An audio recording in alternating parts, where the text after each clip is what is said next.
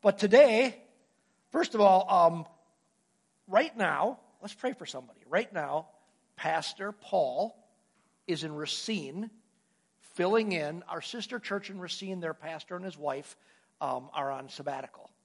And they don't have any other staff. And so we offered to them that we would do some of their fill-in for them. So Pastor Paul is right now preaching at Racine Assembly of God. Wouldn't it be great for us to pray right now for Pastor Paul in that church? So Father, right now we just lift up Pastor Paul and that entire congregation. And Lord, we pray this. We pray that you would stir up the gifts that you put within Pastor Paul. And that as he goes down there and ministers to that congregation, that, Lord, you would literally speak right through him to that church. And that they would experience you in a very tangible way. And that, Lord, lives would be changed. People would come to know you. Marriages would be brought back together. All divine things that you can do on a Sunday morning in church. And we pray that you would do those great things through him today. Lord, we also pray for those same things that happen today. As we look into your word, that you would just change us and challenge us and form our thinking as we look into your word. And Lord, we also want to pray for Pastor Mitch and Amy, who are off on sabbatical from our church. Help them to be rested. Help Pastor Mitch to get restored. And just from all he pours out all the time. Give him a great rest. And so, Lord, now today, we just want to hear from you. Help us hear from you through your word for your glory. In Jesus' name, amen. Amen. You ready to look into the Word of God together? All right. So, today, we'll get to where we're going to look in a little while, but today we're going to continue on with a series that we began 2 weeks ago. We did something, we began a series and then we had a missionary. And so it kind of interrupted it, but we began a series 2 weeks ago. Pastor Paul started it. And it is about the patriarchs of the church. It's pretty much covering all of Genesis without two main characters. Two main characters from Genesis we're not covering would be God, in the beginning God, because we figure we're going to cover God through the whole thing, and Noah. But we wanted to look at the patriarchs. The whole rest of the book of Genesis is about these four men, Abraham, Isaac, Jacob, and Joseph. To the main characters of the book of Genesis. We're basically going to cover the whole book of Genesis over the next number of weeks, all the main things of that book. And what we're going to find out is that as we look at Abraham, Isaac, Jacob, and Joseph, we call them the patriarchs. They're the ones that the church that we live in today, the faith that we have today, is literally built upon their life story. That God selected Abraham and then his lineage to build the nation of Israel. And from that nation, and Pastor Paul talked about this 2 weeks ago, from that nation then comes Jesus. And because of Jesus, we get to be grafted into the body of Christ, and we become one in the kingdom with Jesus. And so it all starts with these four men, father to son to son to son. And what we're going to find about them, and see, here's the deal. So we always do this stuff. We have to try. We try to be somewhat creative at times, and I'm not the most creative guy, but we're trying to find a title for it. And we talked about something I'm going to say in a second, but then I had a different idea. And it was a brilliant. I had an idea once, and I said, let's title it "Walking with Giants." And then Christine reminded me that we were looking at the fact that these are just ordinary people. And I said, but the title's so good. And but she said, but it didn't fit with what we're looking at. Because here's what we're going to find as we look at Abraham, Isaac, Jacob, and Joseph. They're just normal people. They make mistakes. Anybody ever make a mistake? Like break your hand? Make mistakes? We make mistakes all the time. We make bad decisions all the time. And as we look at Abraham, Isaac, and Jacob, we're going to see they made really good decisions to follow God. They made really bad decisions to lie about things and to try to circumvent God's plan and taking things in their own hands. So we find they're just ordinary people that serve an extraordinary God. And this is really important for us to grasp as we do this whole series. Because some of you in here are probably extraordinary in some ways. Some of you think you're extraordinary in some ways, and other people around you think you're not as extraordinary as you think. Like, I think I'm an extraordinary singer. And but for some reason, Suzanne's never let me on the worship team because it's a delusion in my mind. But here's the deal.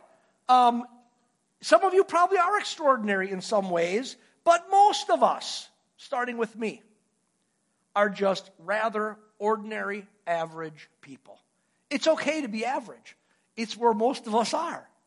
We're average, ordinary people. These guys we're going to look at, we're average, ordinary people. What we're going to see over the next couple of months, actually, is that God did and still does extraordinary things through very ordinary people. Because here's the deal, friends. It's all about God. It's all about God's power. It's all about God's ability. It's all about God's wisdom. God is the hero of our story. We're not the hero. It's all about God. And as we take a look at the patriarchs, we are beginning with this first 4 weeks. We're going to look at Abraham. And Pastor Paul started by looking at the faith of Abraham last week. Now today we're going to look at this ordinary guy named Abraham. And we're going to look at another thing that we can learn from the life of Abraham. And I believe this, because we coordinate some of the things we do, worship and things, but we didn't coordinate at all the comments that Suzanne made at the end with what I was going to talk about today. But she talked about what we're going to talk about today is this, that God, with God, because God's a hero of the story, that nothing is too difficult for God. That's what we're going to find out today, that nothing is too difficult for God. And let me give you a brief overview of a part of Abraham's life that we can find the reality, the truth of the fact that nothing is too difficult for God. Now, so some of you say, well, I know the story of Abraham and Sarah well. Well, some of you don't. So let me give you, back again from Genesis, and we'll read parts of it in a few minutes. But let me give you kind of an overview for a few minutes of the story we're going to look at that this shows the reality that nothing's too hard for God. So we have this guy named Abraham that Pastor Paul introduced 2 weeks ago. Abraham is going to he's the guy that God chose he's going to do all his work through. He's going to reveal himself to humanity through Abraham and his family, which becomes a nation of Israel. And so we have Abraham, and he has a wife named Sarah. At this point we're going to look at, they're actually called Abram and Sarai. They haven't changed their names yet to indicate some things are going to happen in their lives. But Abraham and Sarah were getting old, and they had an issue. They didn't have any children.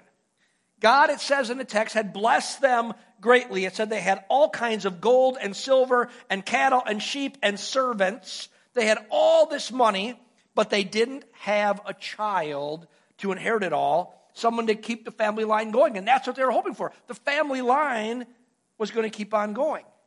Early in their lives, God had promised Abraham that he would make this great nation out of him, and they would do it in this area they called the Promised Land.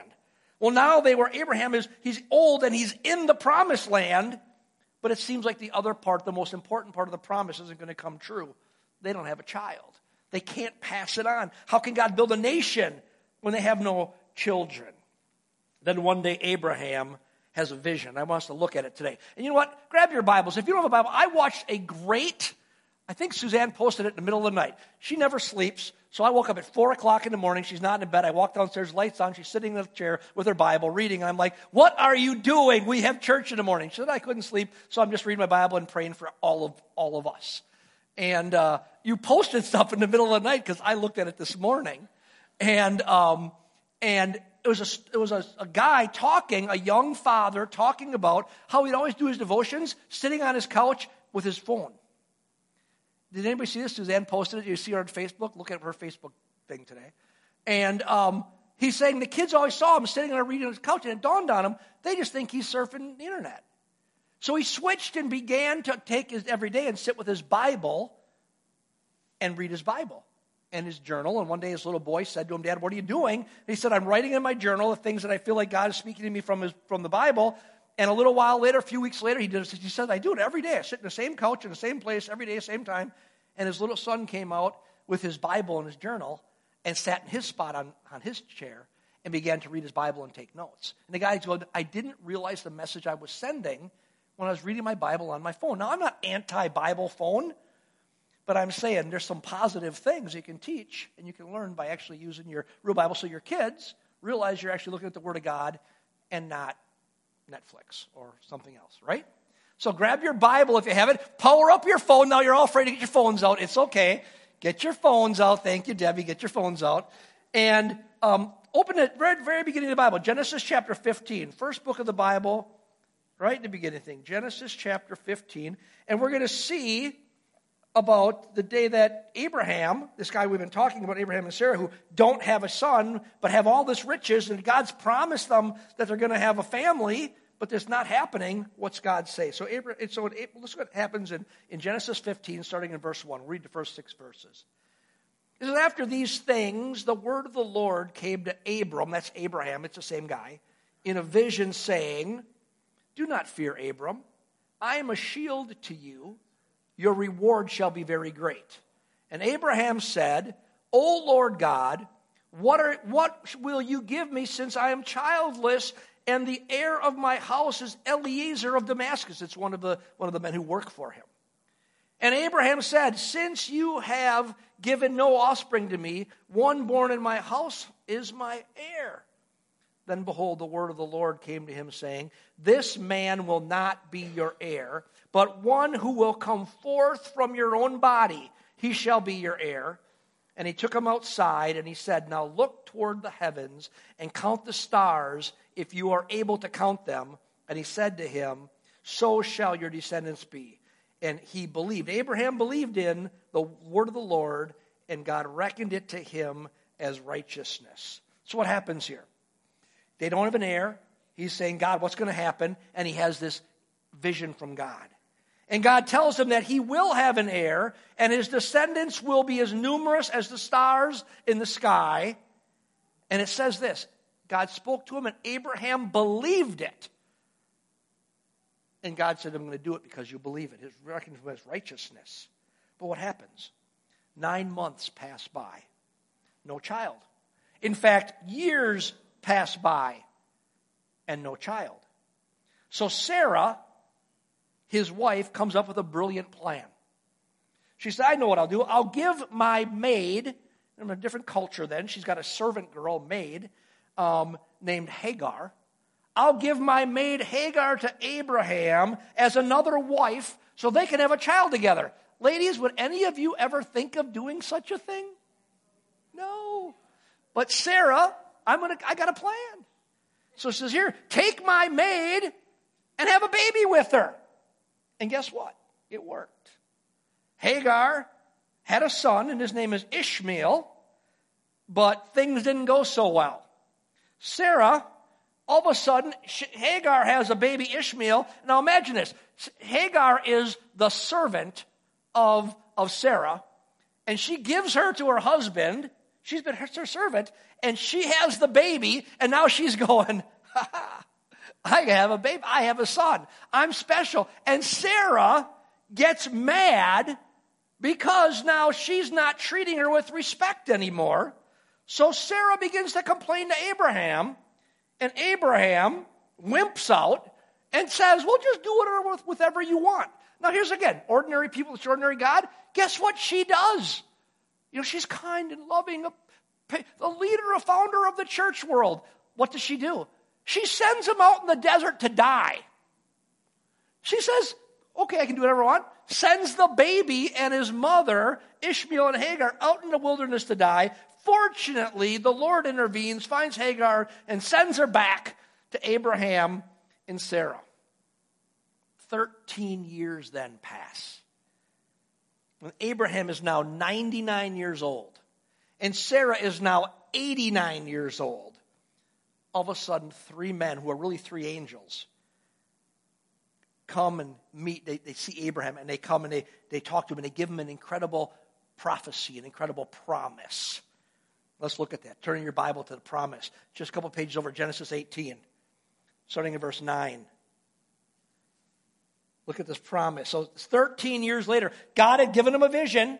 God had told him, even before that, I'm going to give you this nation out of you. Then God gives him a vision, and now no baby, 13 years, and now he has these 3 men come up to him and get this prophecy to him in Genesis 18, starting in verse 9. It says, then they said to him, where is Sarah, your wife? And he said, there in the tent.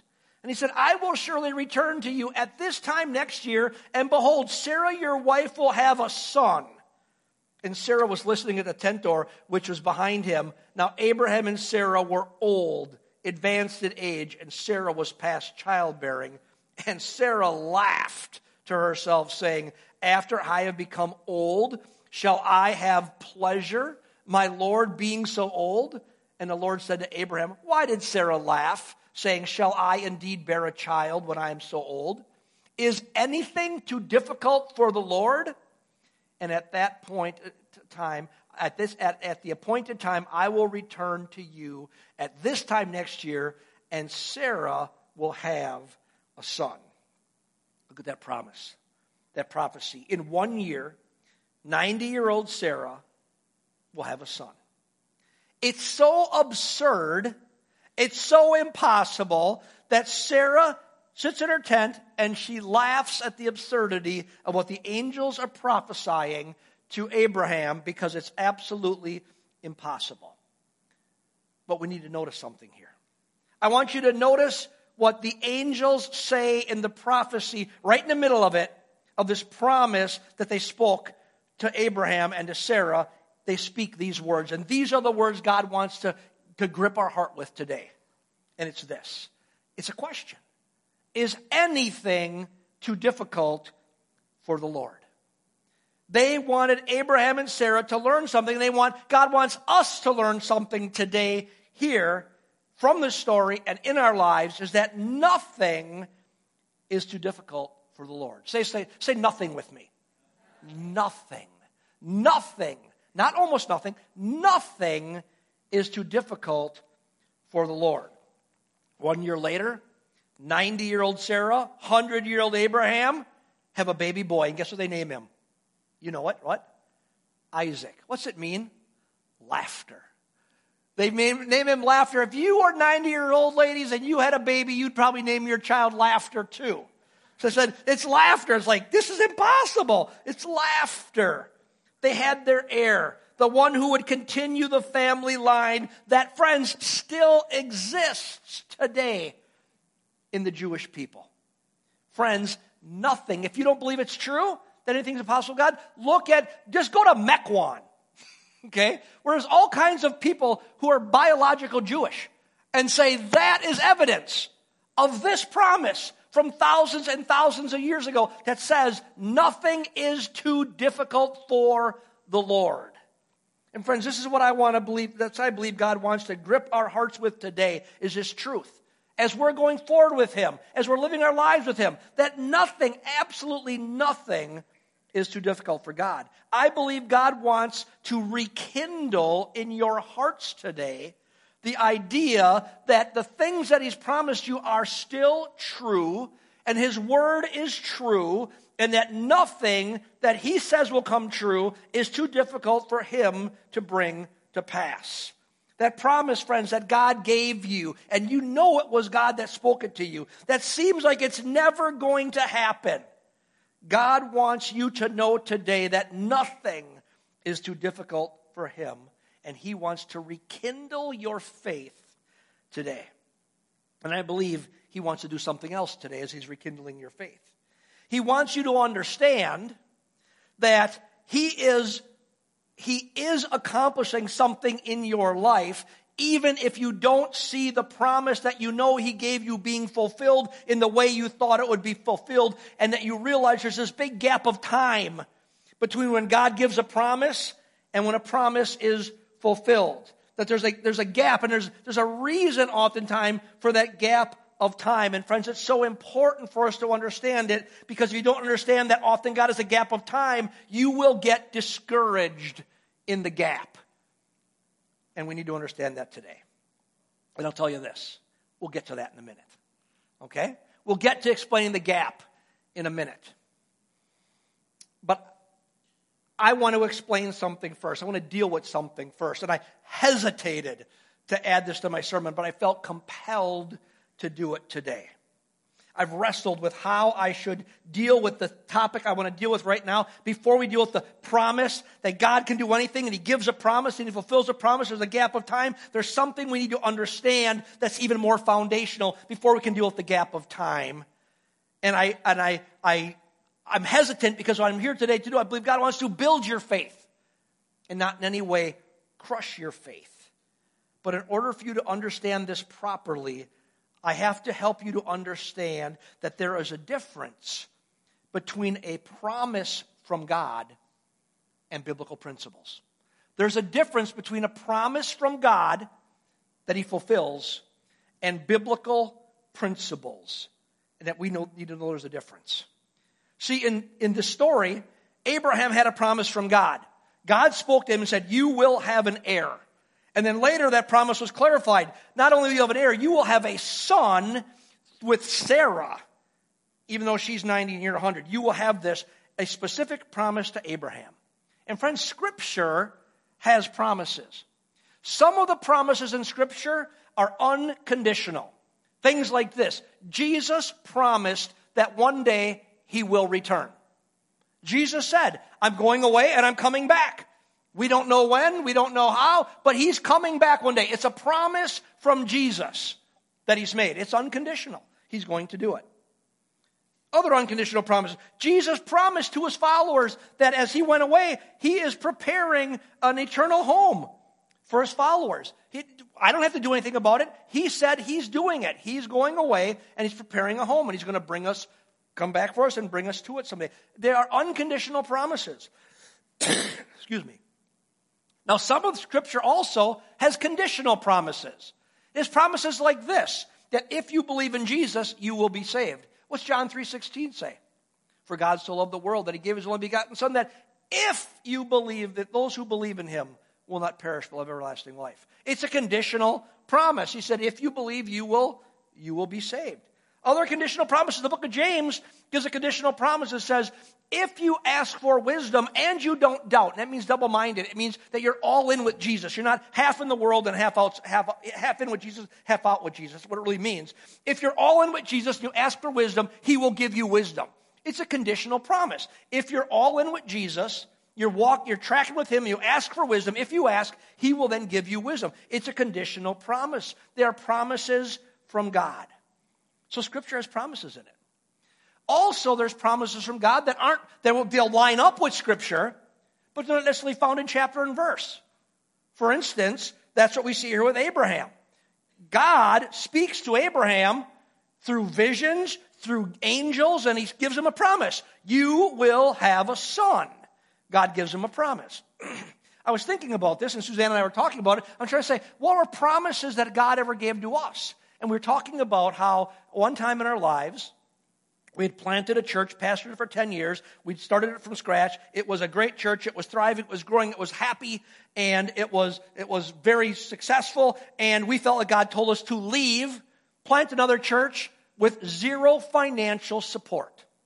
Plant another church with no money. Zero. No money. But we thought we were supposed to do it. Everybody thought we were Christians. Our family was mad at us. Josh and Brett were little kids. And we thought, how are we going to do this? We had no idea, but we had this promise.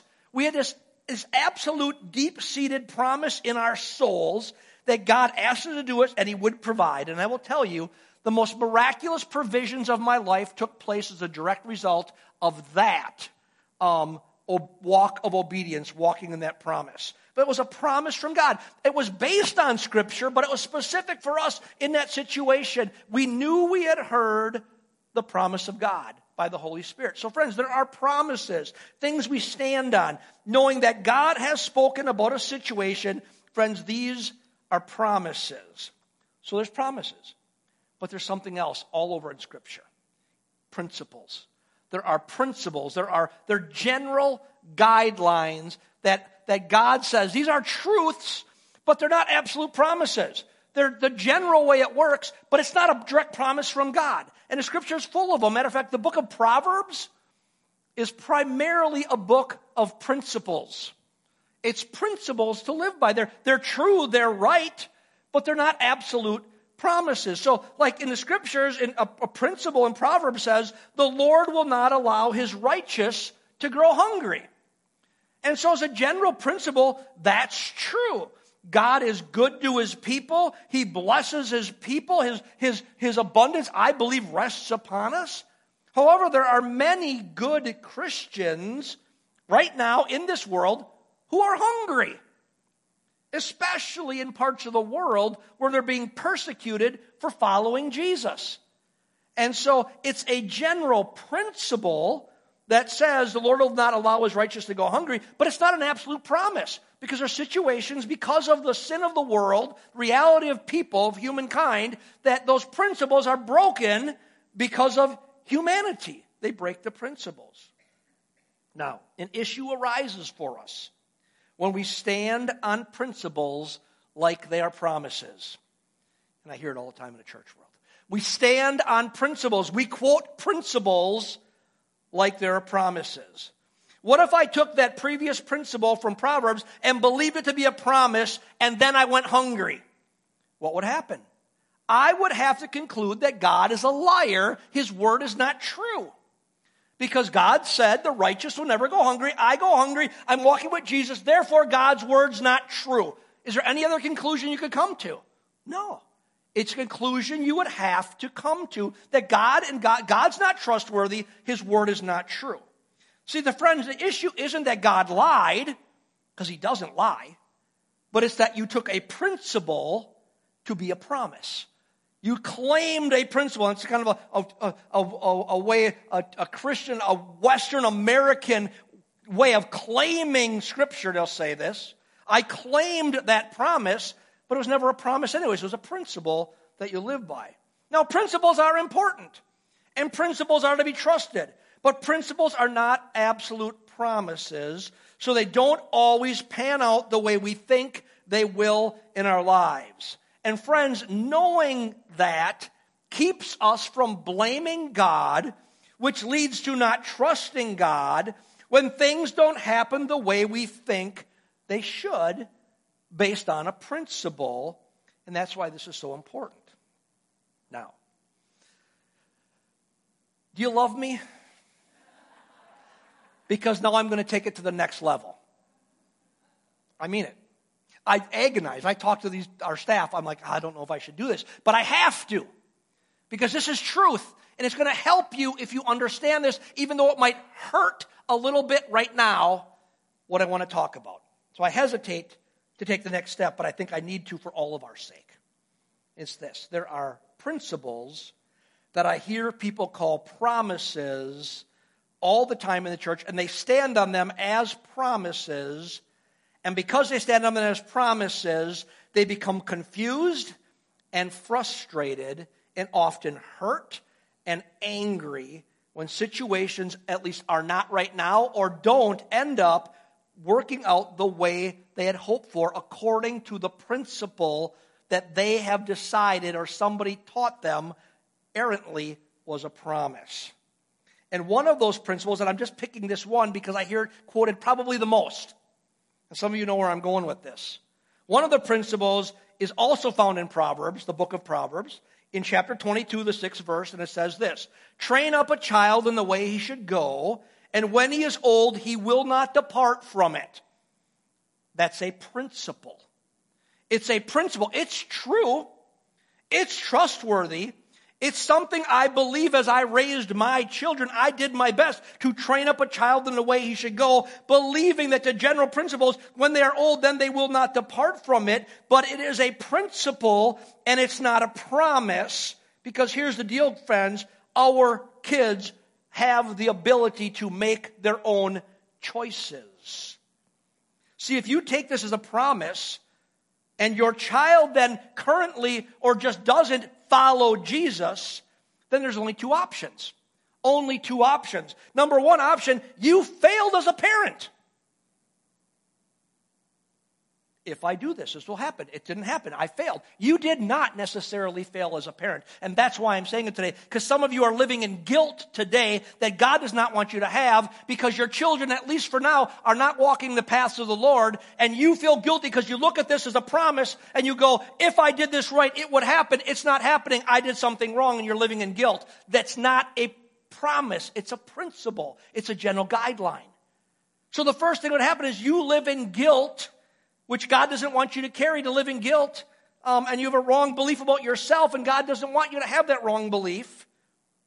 So that's the first thing. You live in guilt because you believe a principle is a promise. The next thing is, if it doesn't happen the way you think it's supposed to happen, because you think it's a promise and it's actually a principle, you believe that God failed to keep his promise, which then gives you a false narrative about God. You go, God's not trustworthy, God's a liar, and you will never believe then that God can do anything God says he's going to do. The whole intention of this sermon is to say there's nothing too difficult for God. And guess what? Reaching your kids is not too difficult.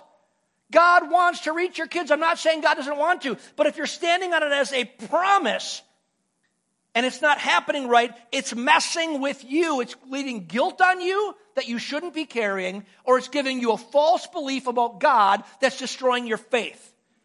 And I can't, in good conscience, let you live like that without challenging that thinking. Because God wants you to understand. You can do your best in any situation, and other people can reject it. You can do your best as a spouse, and your spouse can walk away. You can do your best, and I hesitate to say this, but so I'll be generic. There's all kinds of families that have multiple children, and mom and dad raised them the same, and 2 of them are serving Jesus and 1 isn't. That says something to me. Mom and dad aren't the problem. Now, could we always do better? We can all do better. Talked about it today. Mom and dad, put your phone away, read your real Bible. Your kid might learn to read his real Bible instead of just wanting to play video games on your phone. Simple little thing, but we can do better. But here's the deal. If you think a promise is a principle is a promise, it is going to cause you problems in your walk. The truth is, principles are not promises. So let's be careful to not treat them as such for the good of your own soul and for the good of your emotional well-being. Okay. Now, I spent way more time on that than I originally planned. It was one little 3-word thing in my outline of my sermon outline when I was developing it, and I just had to take time with it. So let's get back to what we said we're going to look at. What were we going to look at? Remember? This is important to get us there. God gives a promise, and sometimes there's a gap of time between when he gives a promise and when it's fulfilled, the time gap. And you say, why? Friends, why wouldn't he just do it? If God gives me a promise, if I promise to take the garbage out, sometimes there's a time gap. And it can make somebody else frustrated. Right? Why is there gaps in time? God gives a promise, and there's a gap between when he gives a promise and when it's fulfilled. Friends, this is so important to get, because when you are in the in-between time, it's easy to lose hope if you don't realize that God is up to something in and through your situation. So why would God allow a gap of time between giving a promise and fulfilling a promise? There's a couple reasons. Number one is this.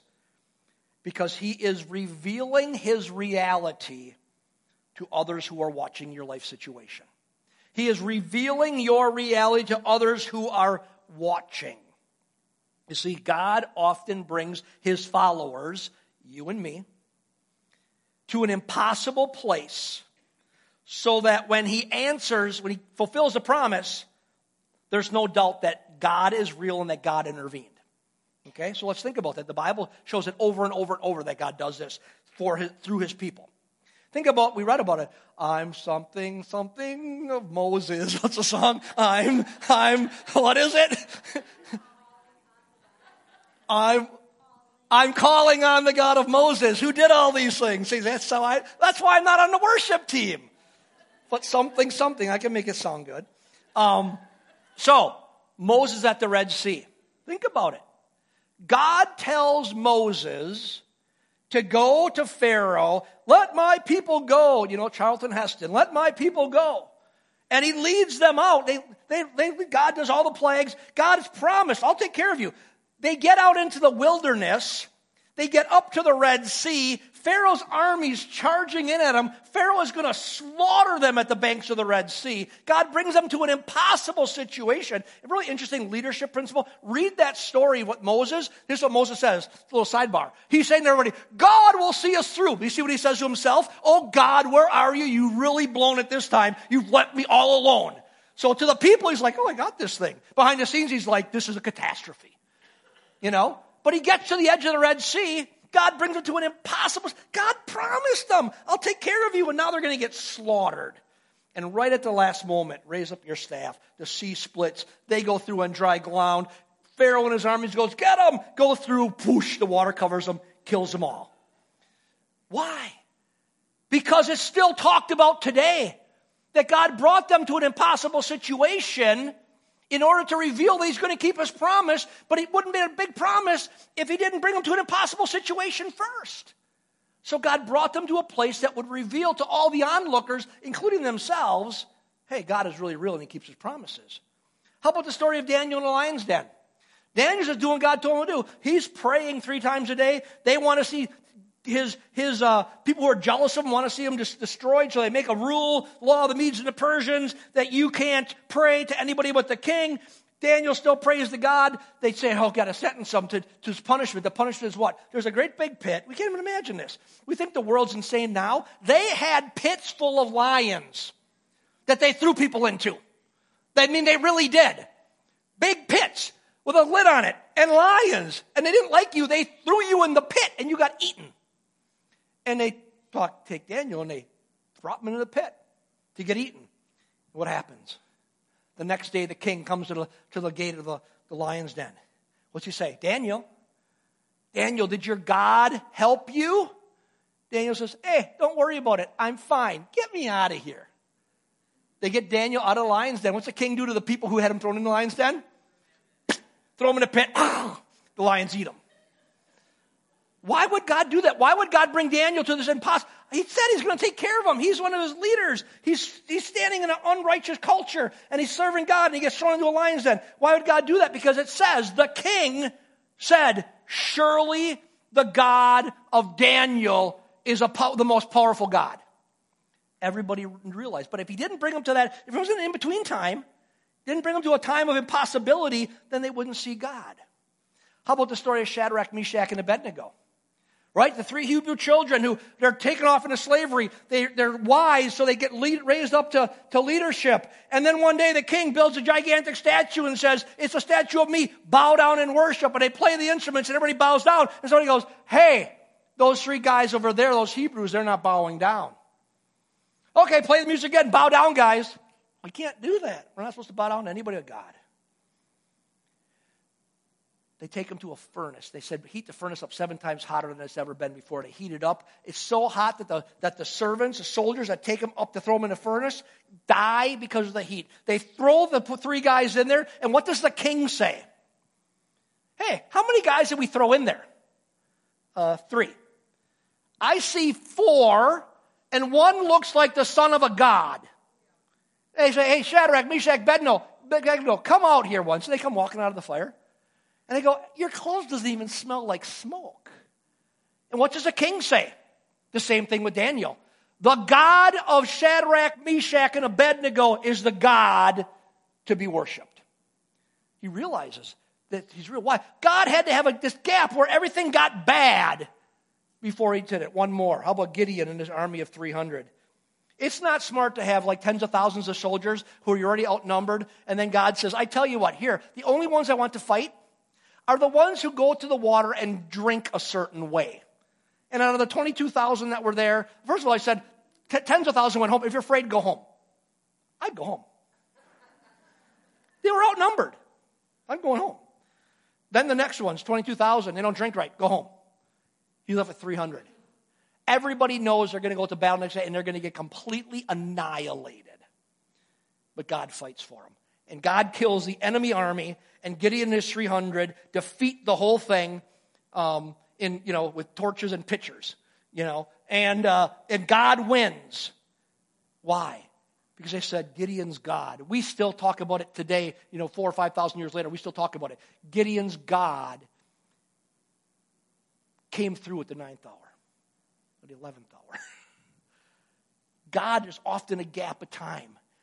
And it gets bad in the middle between when God makes a promise and when it gets bad and you go, it's impossible. It can't help it. See, God will often let a situation become impossible before intervening and doing the miracle, fulfilling a promise, so that people will see him through it. And you say, why? Because he wants everyone to know him and have an opportunity to follow him.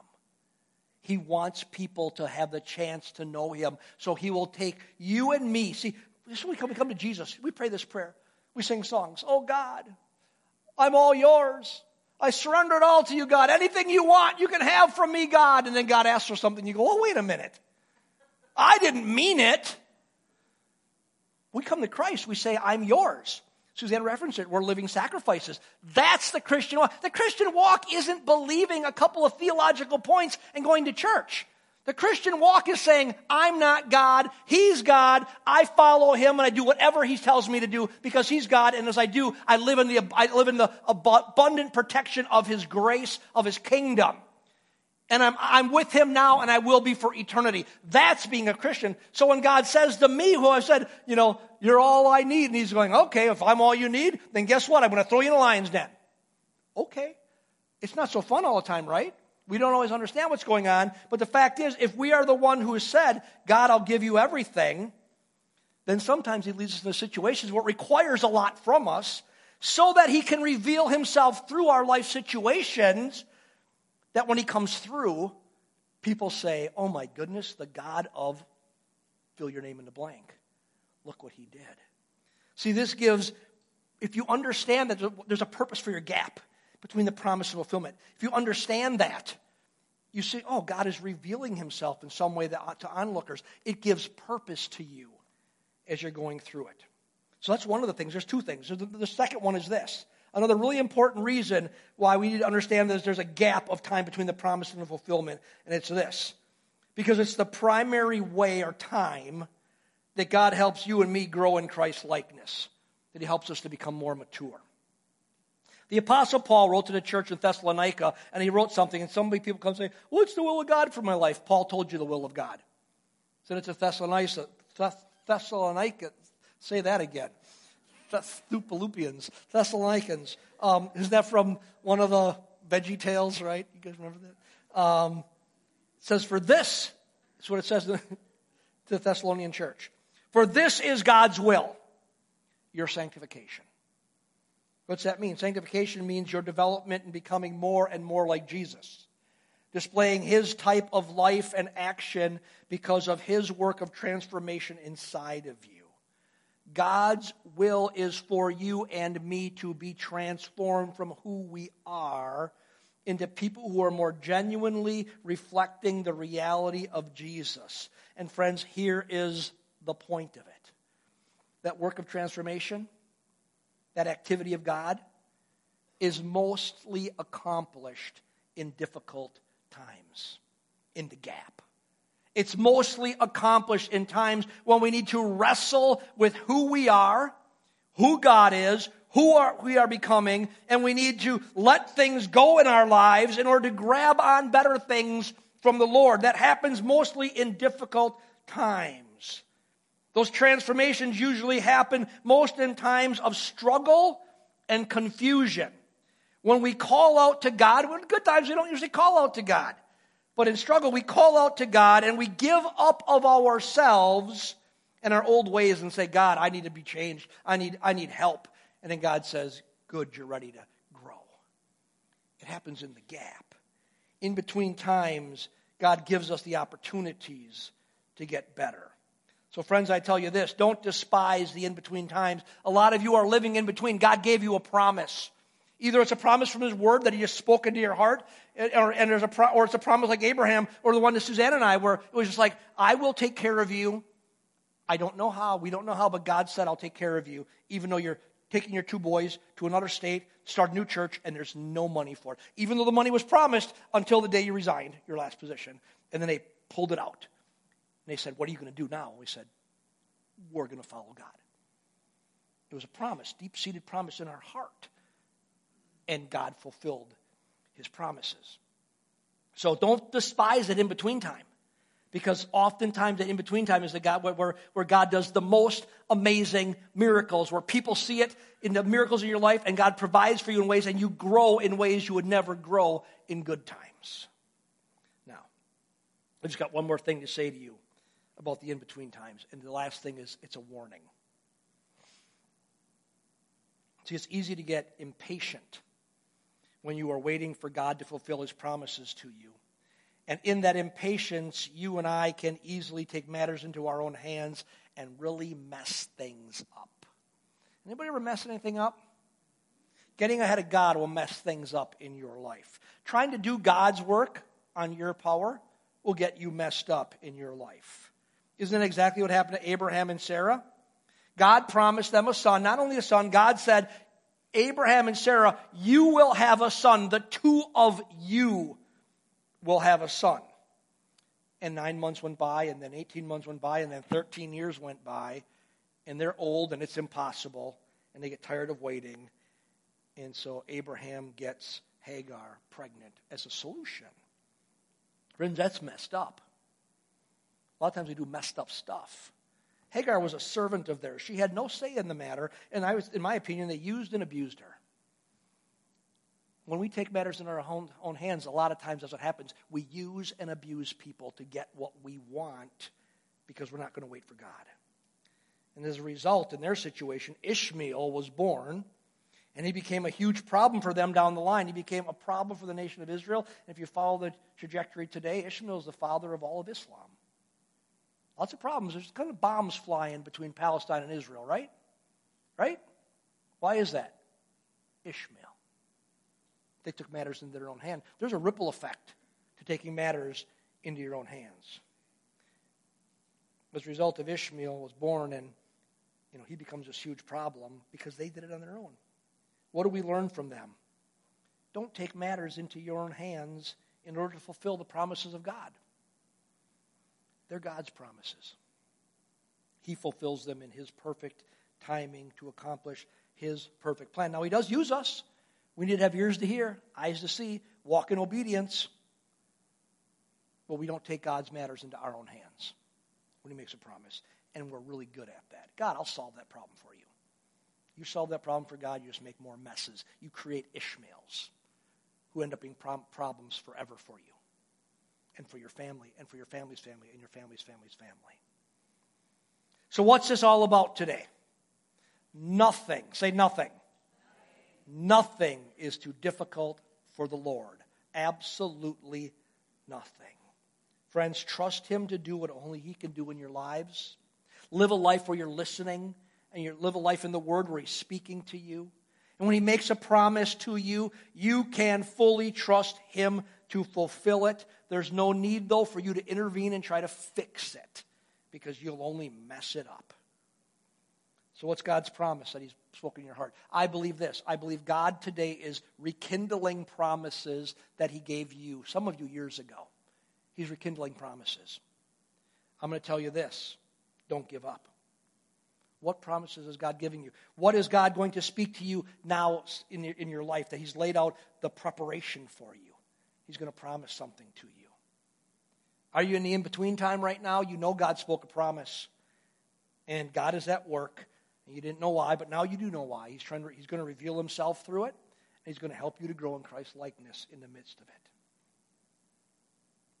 I think today what you might need as we're talking about this and wrapping up, you just need to spend a little time sitting with the Lord and letting him renew your faith in him.